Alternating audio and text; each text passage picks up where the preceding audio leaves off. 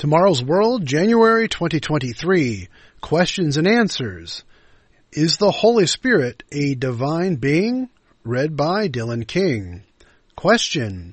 I've been reading your magazine and watching your telecast for a while, and I've noticed that you don't seem to talk about the Holy Spirit as a person.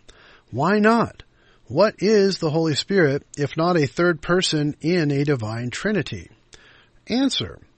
The Apostle John gives insight into the nature of God. In the beginning was the Word, and the Word was with God, and the Word was God. John 1:1. Setting aside any preconceived notions, we see here two beings. John revealed that the one known as the Word became Jesus Christ in John 1 verse 14.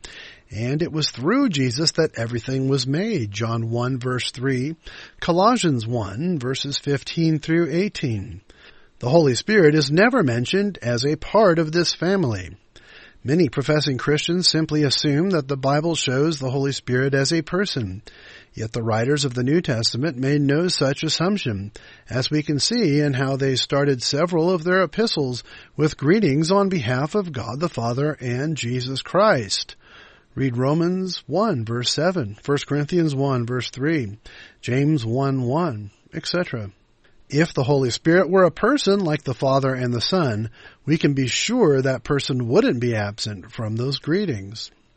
But how then should we understand John 14 verses 16 and 17, which tells us, "And I will pray the Father, and he will give you another helper, that he may abide with you forever, the Spirit of truth, whom the world cannot receive, because it neither sees him nor knows him.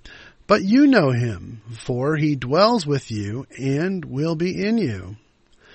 The word translated helper, comforter in the King James Version, comes from the Greek parakletos.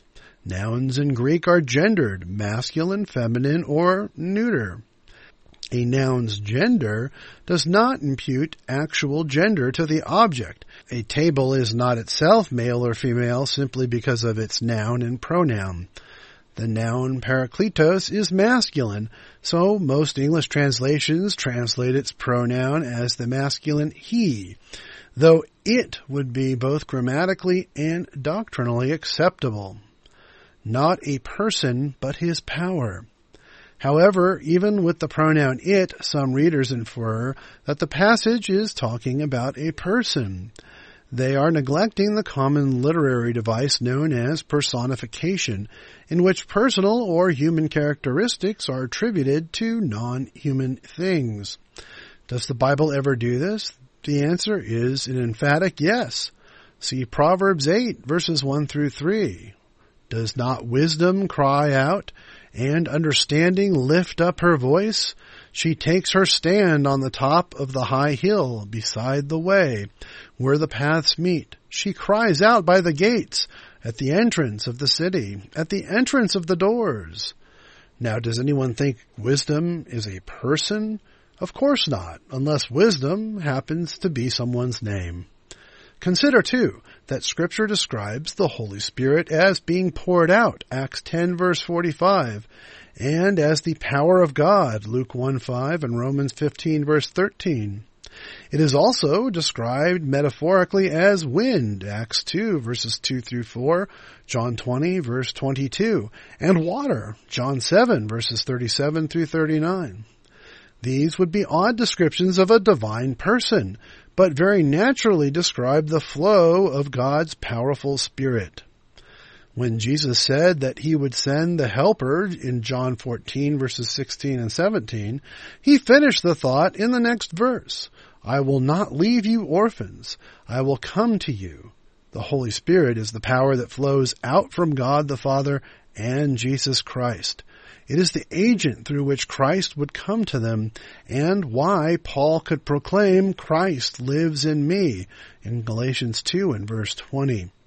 It is the Spirit of truth that will guide us into truth, John 16 verses 13 and 14, just as wisdom instructs us, as it reads in Proverbs 9, 1 through 6.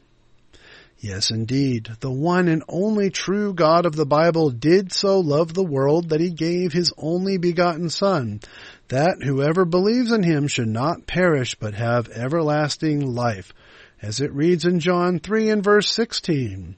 And that very God gave true Christians his Spirit, his very power, through which they can live his way in preparation for that everlasting life to come. For more information, see our free booklet, John 3:16, Hidden Truths of the Golden Verse.